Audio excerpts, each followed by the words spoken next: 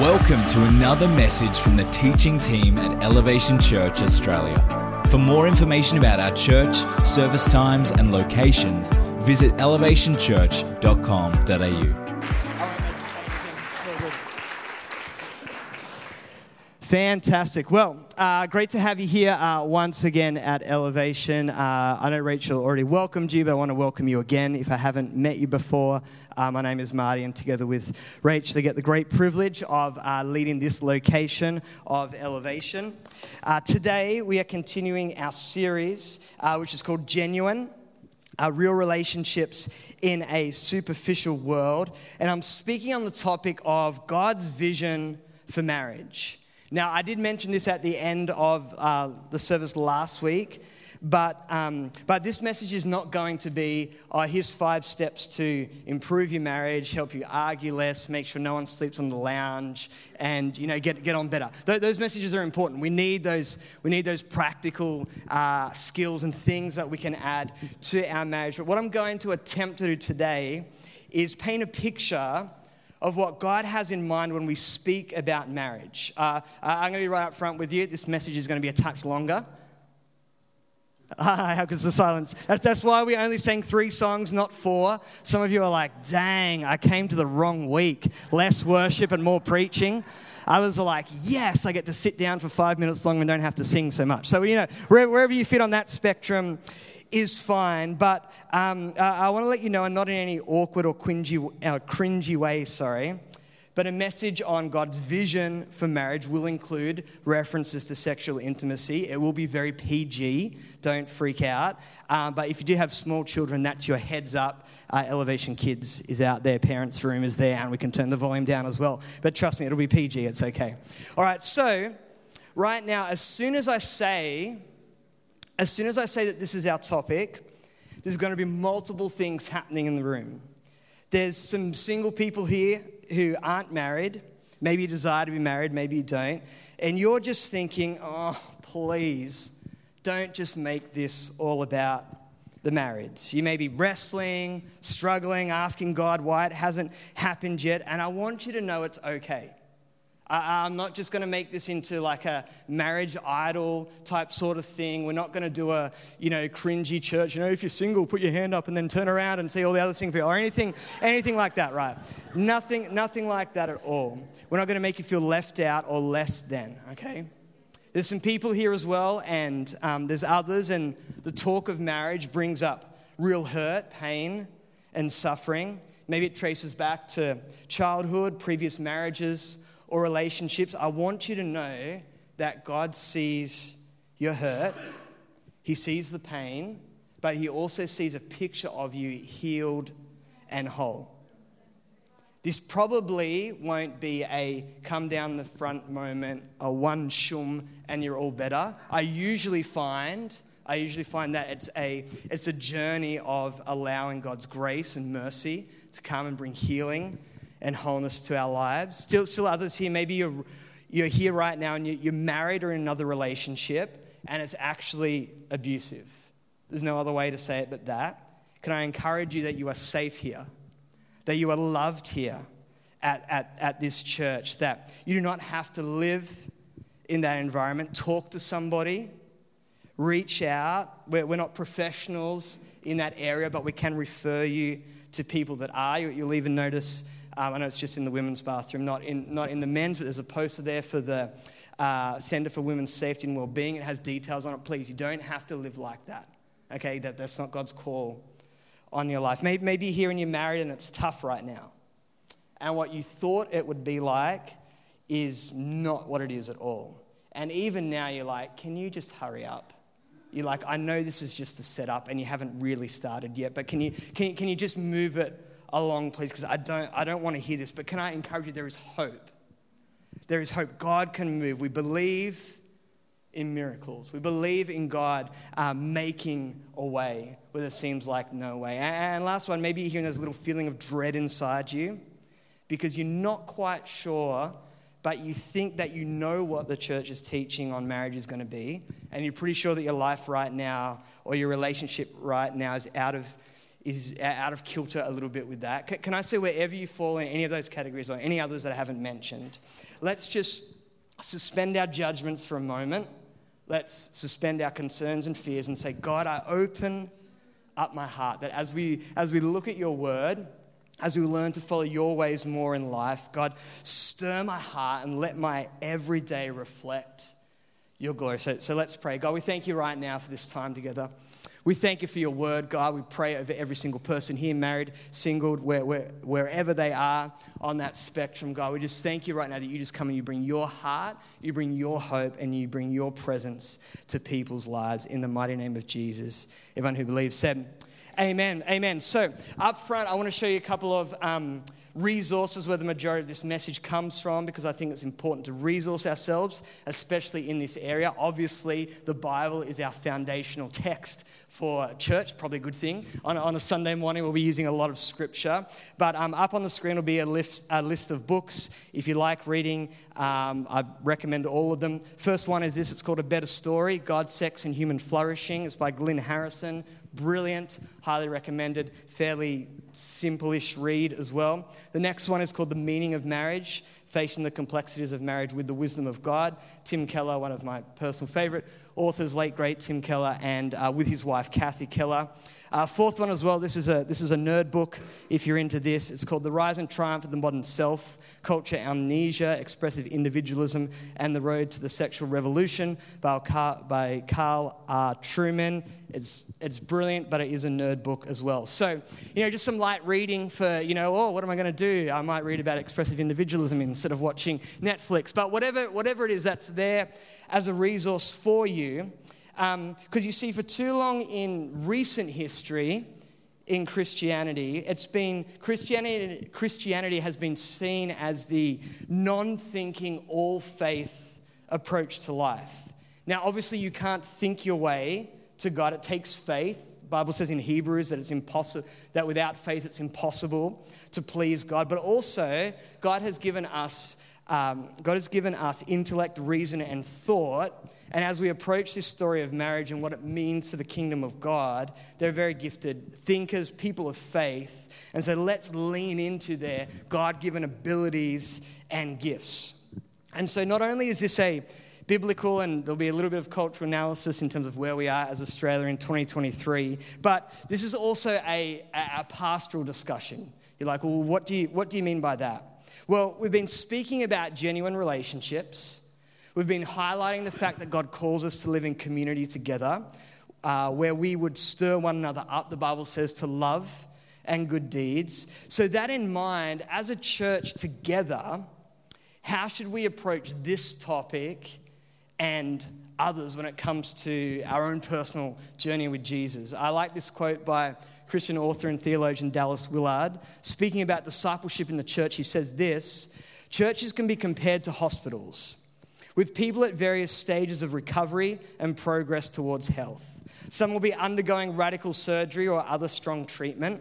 Some will be in ICU. Others will be taking their first wobbly steps after a lengthy time bedridden. And others will be showing the flush of health and steady strength as they get ready to resume their ordinary life. And I love this part. And there will be old warriors with many battle scars and many victories, with the steady gleam of hope for a better country. That's a reference to Hebrews 11:16 in their eyes. Parallels to these stages should be found in every church. I love that last sentence, that in a healthy church, a healthy church is filled with people in all different stages of following Jesus. That's what God has called us to. None of us have it all together, but our hope is that we're all moving towards God's vision for our lives, whatever area that may be in. Some days it's 2 steps forward and 1 step back.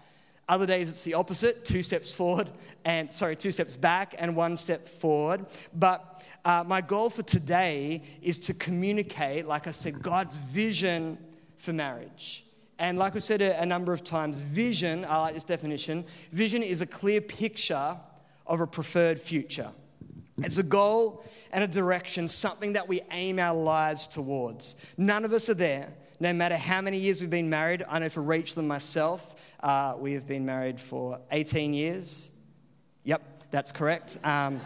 We've been married for 2005. And so we do our best to live out our marriage in a way that shares God's story, but we have many failings, many doubts, many mess-ups as well. So God has a vision for marriage, a story to tell which we believe is compelling. It gets below the surface and it taps into the driving forces that shape so much of our existence.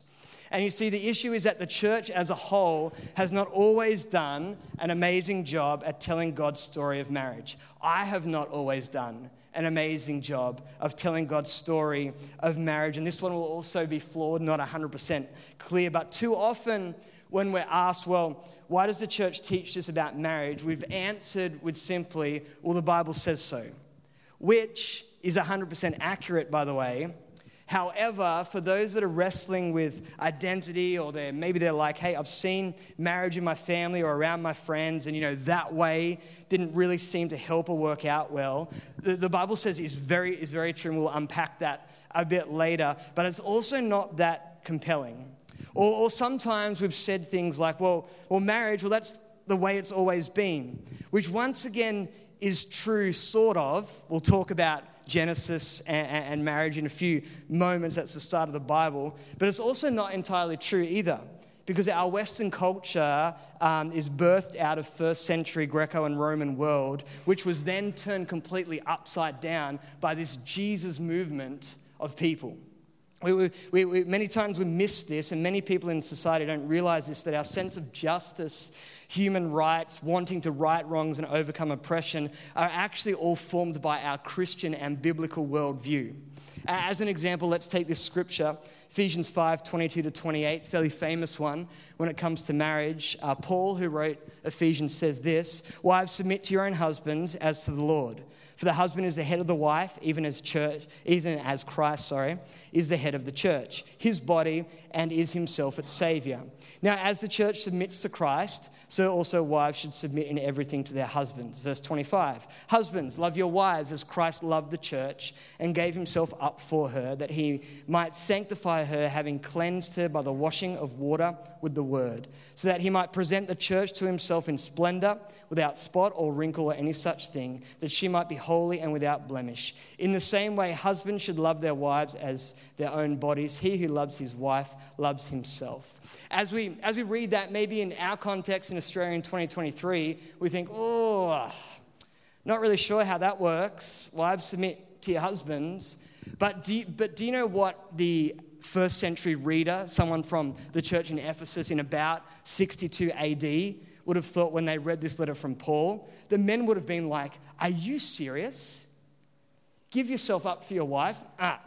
No way. I like this submission part, but give yourself up for your wife? No way. Impossible. I'm not doing that." You know why? Because that was so countercultural to what was happening in the world at that time. You see, what the Bible is saying just in this little passage here is that submission and sacrificial love work hand in hand. That a husband's sacrificial love creates a place of safety and value for submission. You see, maybe here we might get challenged about the wives submit to your husband, but the original hearers of this letter would have been severely challenged about the men love your wives as Christ loved the church. What am I saying in all this? I'm saying that the power of the Bible and God's word is that it challenges our human concepts and ideas no matter the time and no matter the place. It's always challenging. It always has been, and it always will be. Okay, so maybe we haven't communicated God's vision of marriage and essentially the why behind it that well, but maybe we haven't told. The thing is that we have a better story. And this is a bad analogy, but maybe it's a little bit like God has this amazing product, yet as the church, as his followers, the marketing team, we've dropped the ball a little bit. By contrast, the world and current society has a far inferior product, but has done an amazing job of selling it and marketing it. In the book that I highlighted earlier, A Better Story, God's Sex and Human Flourishing, Glyn Harrison tracks what he calls is the sexual revolution, and he tracks its story. He defines it like this. I know this feels a bit nerdy at the start, but trust me, we're getting somewhere, right? It's important to lay foundations. This is what he says. This is his definition of the sexual revolution. He says, the overturning and liberalization of long-established social and moral attitudes to sex that began in Western culture in the 1960s and continues to this present day. At the heart of this revolution sits the relaxation of the idea that sex is given for enjoyment within the commitments, including towards children, of marriage. But there has been a broader unraveling as well. Sex is portrayed much more explicitly in literature and films. Cohabitation has become the norm.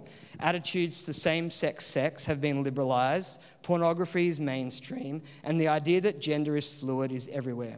Nevertheless, the core of the revolution is the severing of the link between sex and marriage that for centuries, because of Christianity's influence in Rome through the 1st and 4th centuries, occupied the mainstream of Western culture. And we see these ideas and concepts played out everywhere in society. They're shown in the entertainment industry as the, talented and imaginative screenwriters and actors. They're portrayed as, outsiders, and they're, oppressed brave men and women who are overcoming, fossilized bishops and hypocritical politicians to be, who they really are.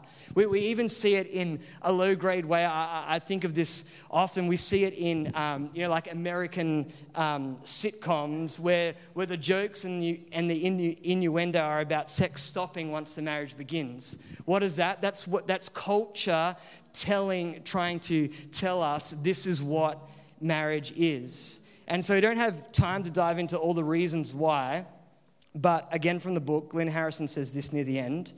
He says, in the last few chapters, the promises of the sexual revolution have been weighed in the balance and found wanting. He says this, we have been careful, this is important, to acknowledge that it isn't all bad news. However, the revolution has ushered in important new freedoms and opportunities, especially for women.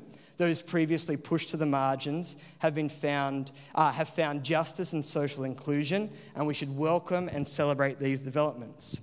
But when we stand back and survey the entire landscape of the revolution, we witness injustice heaped upon children, more people than ever living alone, the collapse of marriage among the poor, fatherless wastelands of social deprivation, and the pornographication of childhood.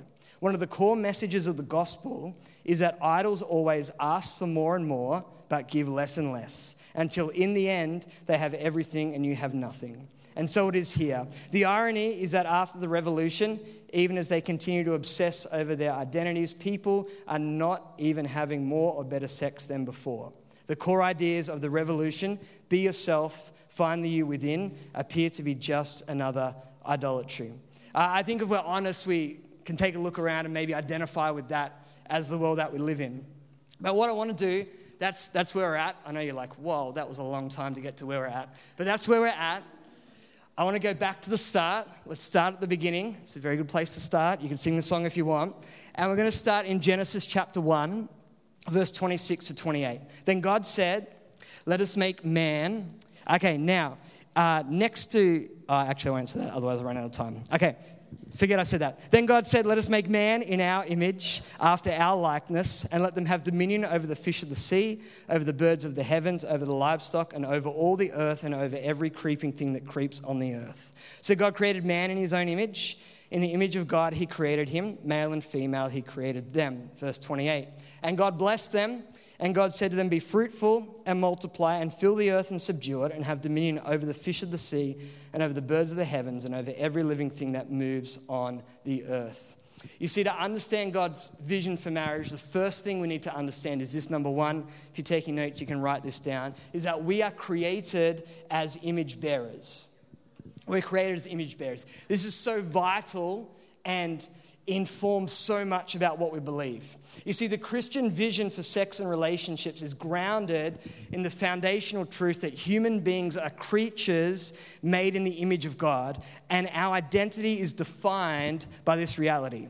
Our identity is not something that we have discovered within ourselves or constructed for ourselves. Our Creator God revealed it to us. The current culture that we live in says something quite different.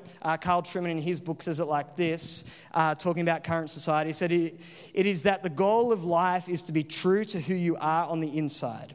That your identity is not found in time or place or anything external. Your identity is found in who you feel you are, regardless of even your biology or physical makeup. And therefore, any external institution or social norm or person or moral framework that is not allowing you to be who you really are, your authentic self, is oppressive, immoral, and even dangerous.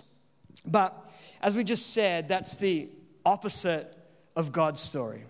God's story is that you have an identity that is designed by your Creator. I know I talk about this a lot, well, I feel I do anyway, but there's great hope to be found in a revelation that I am a creature made by God, that I don't have to try and figure it out myself. And this solidifies our vision of marriage, because number two is that marriage is a God idea, not a human invention. Marriage is a God idea, not a human invention. We're still at the beginning of creation. So in the first chapter that I just read, we're told that God created mankind, male and female, He created them, that they had to fill the earth and multiply and be fruitful. That was like the headlines. And then in Genesis chapter 2, it gets into the detail a little bit, and it finishes with this verse in chapter 2. It says, "Therefore a man shall leave his father and his mother and hold fast to his wife, and they shall become one flesh. And the man and his wife were both naked and were not ashamed." You see, there's something astonishing about these verses. You might not have tracked this, but I want to show you. Let's review for a second when we get to this spot. Who is in the world? There's God, 3 in 1, Father, Spirit, Son. He's in the world. There's creation, so animals, birds, fish, blah, blah, blah. There's this epic garden paradise, and there's two people, Adam and Eve. That's it. That's it. There is no one else. Yet at this time, God decides to set up the idea of marriage and throw sex in there as well for good measure. That's the two shall become one flesh, right? So he even goes as far as saying, leaving father and mother. Hold up. Who were Adam and Eve's father and mother? Well, Adam was formed from the dust of the ground by God, and then Eve comes out of his rib. So, I mean, who was their father and mother? Did they have belly buttons? I don't know. We don't know. Some of you are like, that's the point I'm going to take home. Did Adam and Eve have belly buttons? I don't know. But so who is their father and mother?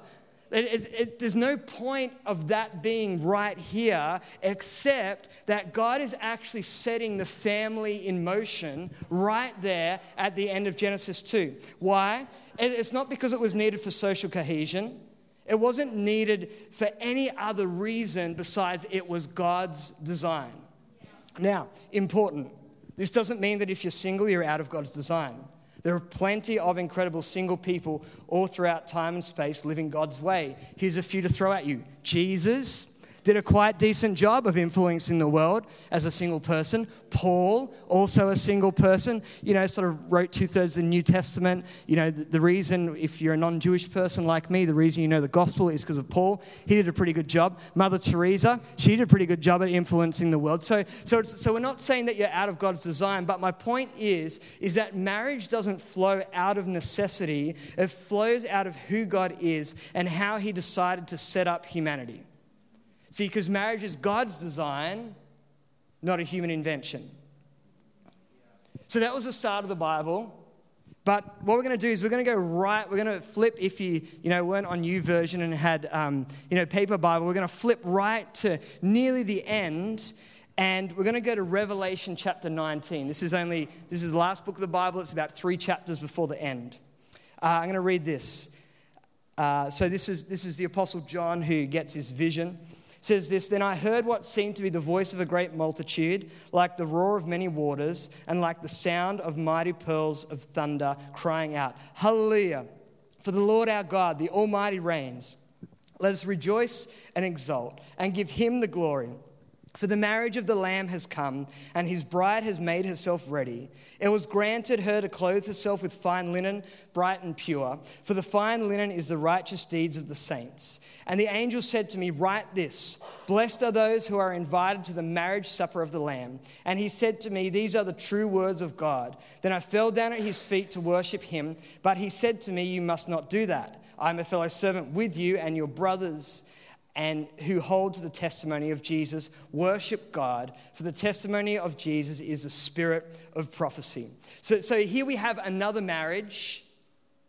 Have another marriage again, and this time it's between Christ, or the Lamb as it's represented there, and his bride, the church. That's me and you. That is every follower of Jesus from all nations at all times. You see, the Bible doesn't teach that there is no marriage in heaven. The Bible teaches there is one marriage in heaven, and that is between Christ and the church. That's why Paul says in Ephesians chapter 5, we read the start of this passage earlier, but I'll read these verses. Notice he's quoting from Genesis. It says, therefore a man shall leave his father and mother and hold fast to his wife, and the two shall become one flesh. This mystery is profound, and I'm saying that it refers to Christ and the church. However, let each one of you love his wife as himself, and let the wife see that she respects her husband.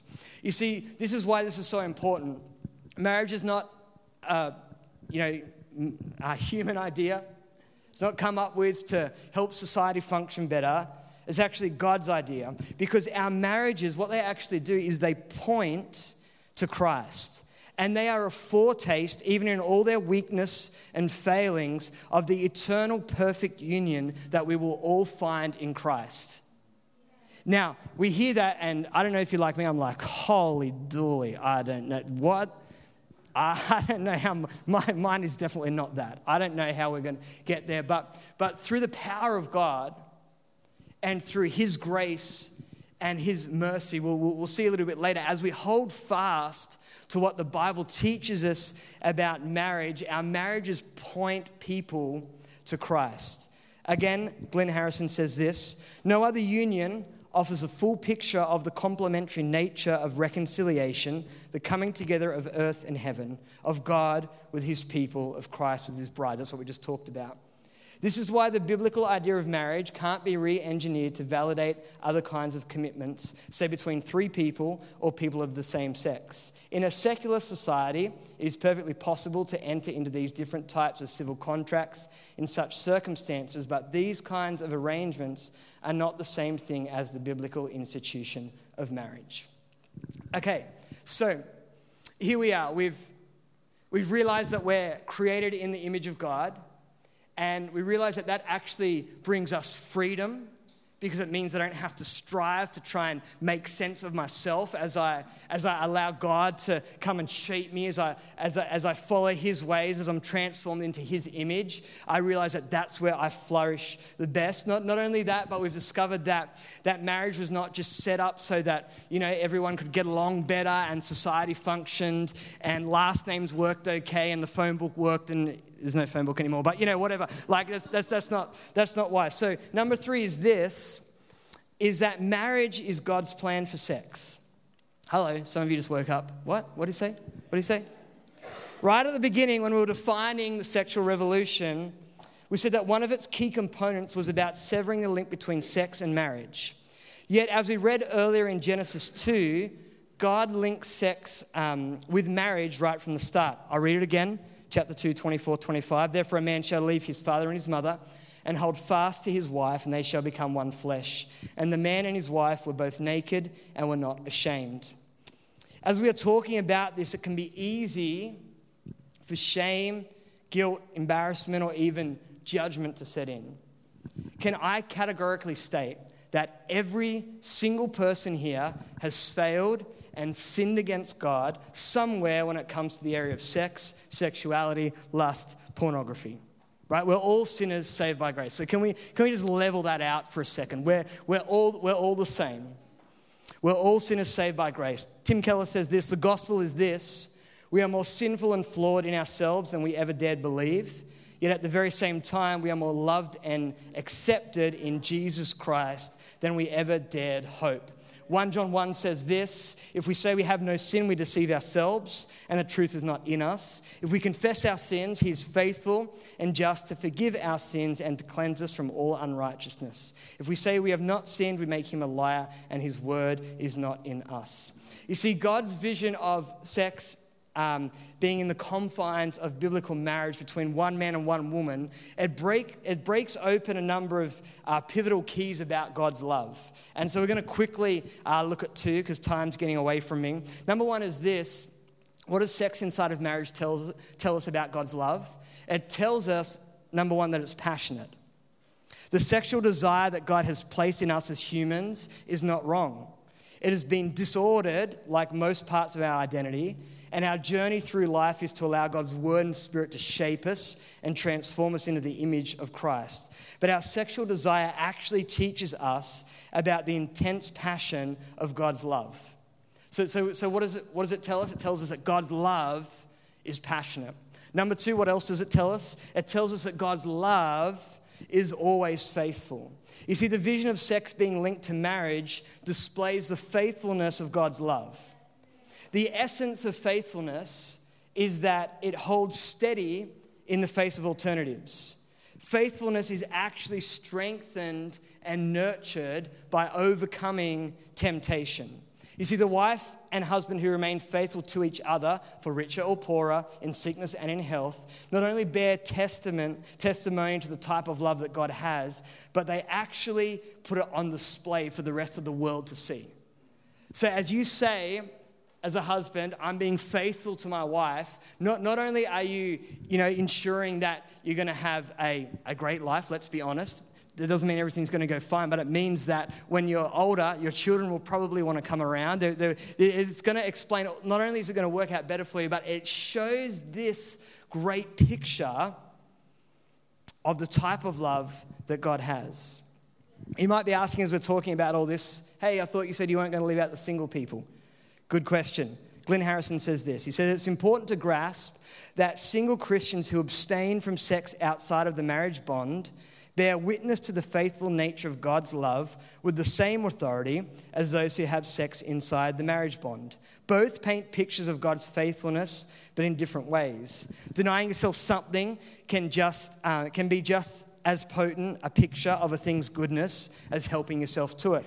He continues, both single and married people who abstain from sex outside the marriage bond point to the same thing. They both deploy their sexuality in ways that serve as a sign of the kingdom and the faithful character of God's passion.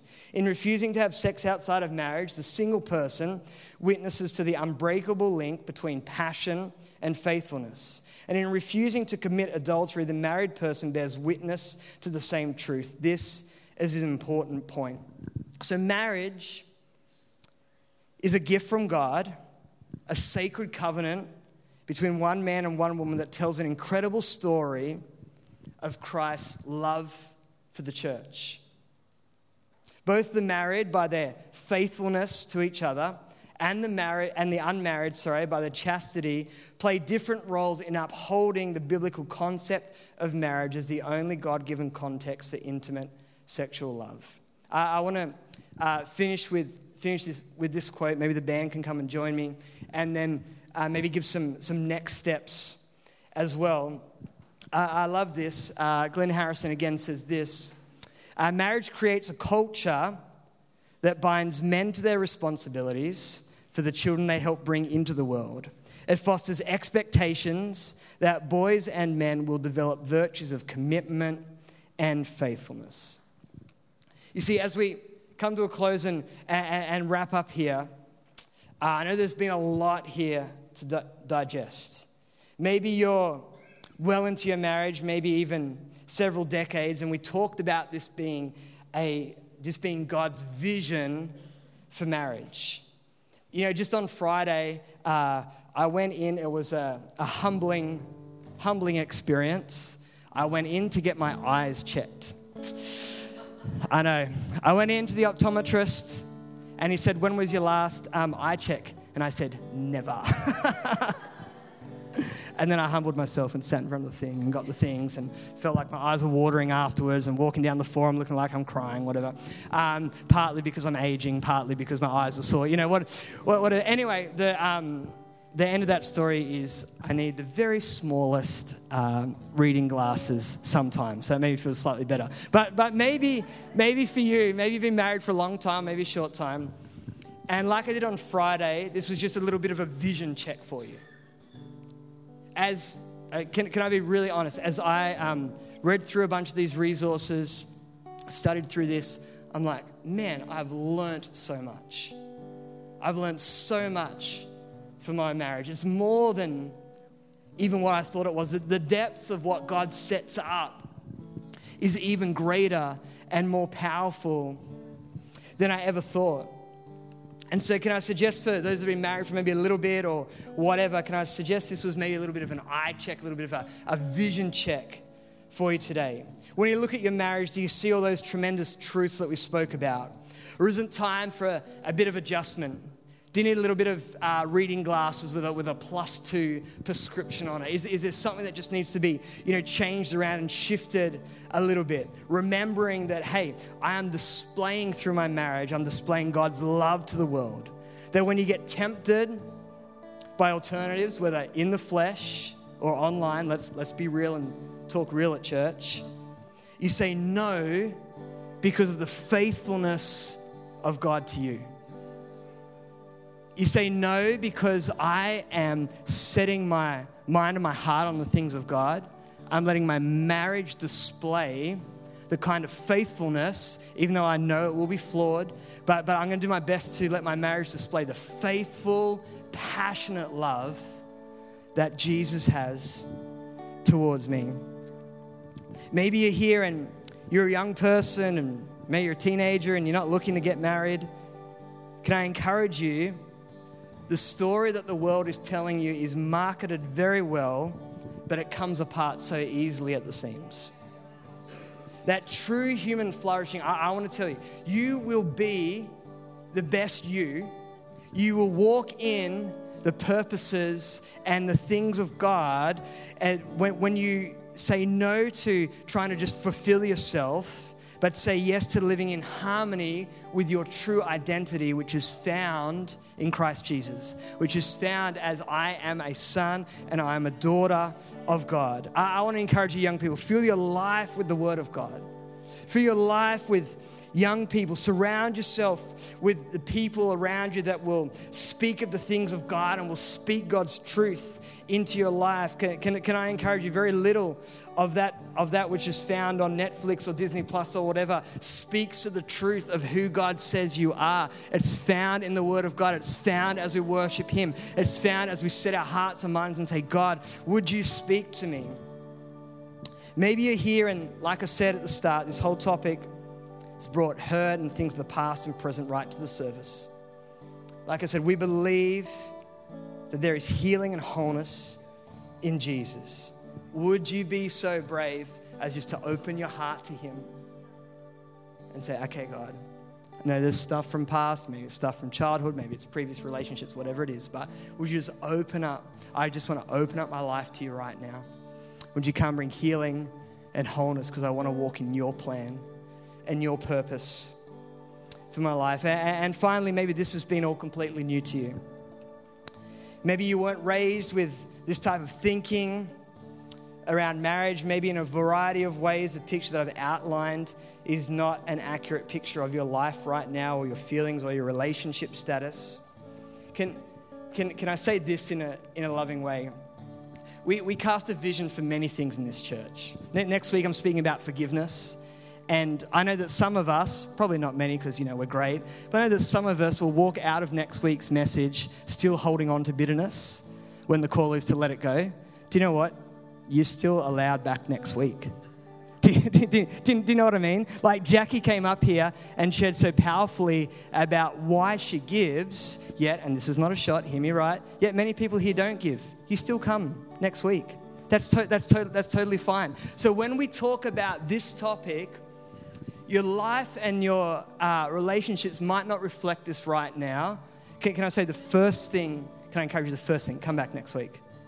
The first thing, still go to life group, still get involved. Why? Because, like I read at the start, that quote from Willard, the whole point of church is that we are gathered together. We're moving, I nearly fell off the stage. We're moving in a way together. We're moving forward together, but we're at different stages, and that's okay. What our goal is as a church is to present the truth in love. That's what Jesus did, and say, come on, Holy Spirit, come around us, and let's start to make our way towards what you have called us for. Because here's the thing. For all of us, it's about stepping towards that vision of God for marriage, for singleness. And we've got to come back to go, okay, what's the next step for me? What's the next step for me? Maybe you're here, and like I said, I know I'm sort of prolonging this a bit, but it's okay. You love us. You'll be fine. Maybe you're like, I actually don't know. I don't know I don't know what I should do. Come and talk to us. Not because we have all the answers, but because we want to journey with you to go, okay, what is the next step for me? What is the next step to start to align and head towards the vision that God has for my life? Maybe you're here and you're struggling with pornography. You're struggling with lust. Come and talk to someone that you trust. We want to walk with you and head towards a vision of wholeness and purity that God has called you to. Maybe you're here and, like I said, your relationship is not quite what we talked about in the vision of God's marriage. Come and talk to us. We want to step with you towards what God is calling us all to. We're all broken. We all need God's help, but let's step there together as a church. Across this place, would you bow your heads and close your eyes? God, we thank you right now for this time. Lord, we thank you for your word. God, we pray right now that you would just move on hearts and move on lives. And even this morning, God, we just thank you right now as we talked about displaying your love to the world, that your love is passionate, your love is faithful. Marriage also shows that his love is fruitful. And so this morning, as we look across, if there's someone here and you've never made a decision to follow Christ, would you just lift your hand right now? We'll see it. You can put it back down, and then we're going to pray together. Is there someone like that wants to say yes to Jesus? Maybe you've never said yes before, or maybe you have, and some things have come to knock you off course and to sever that link with God. Is there someone like that wants to say yes to Jesus Christ? We thank you right now.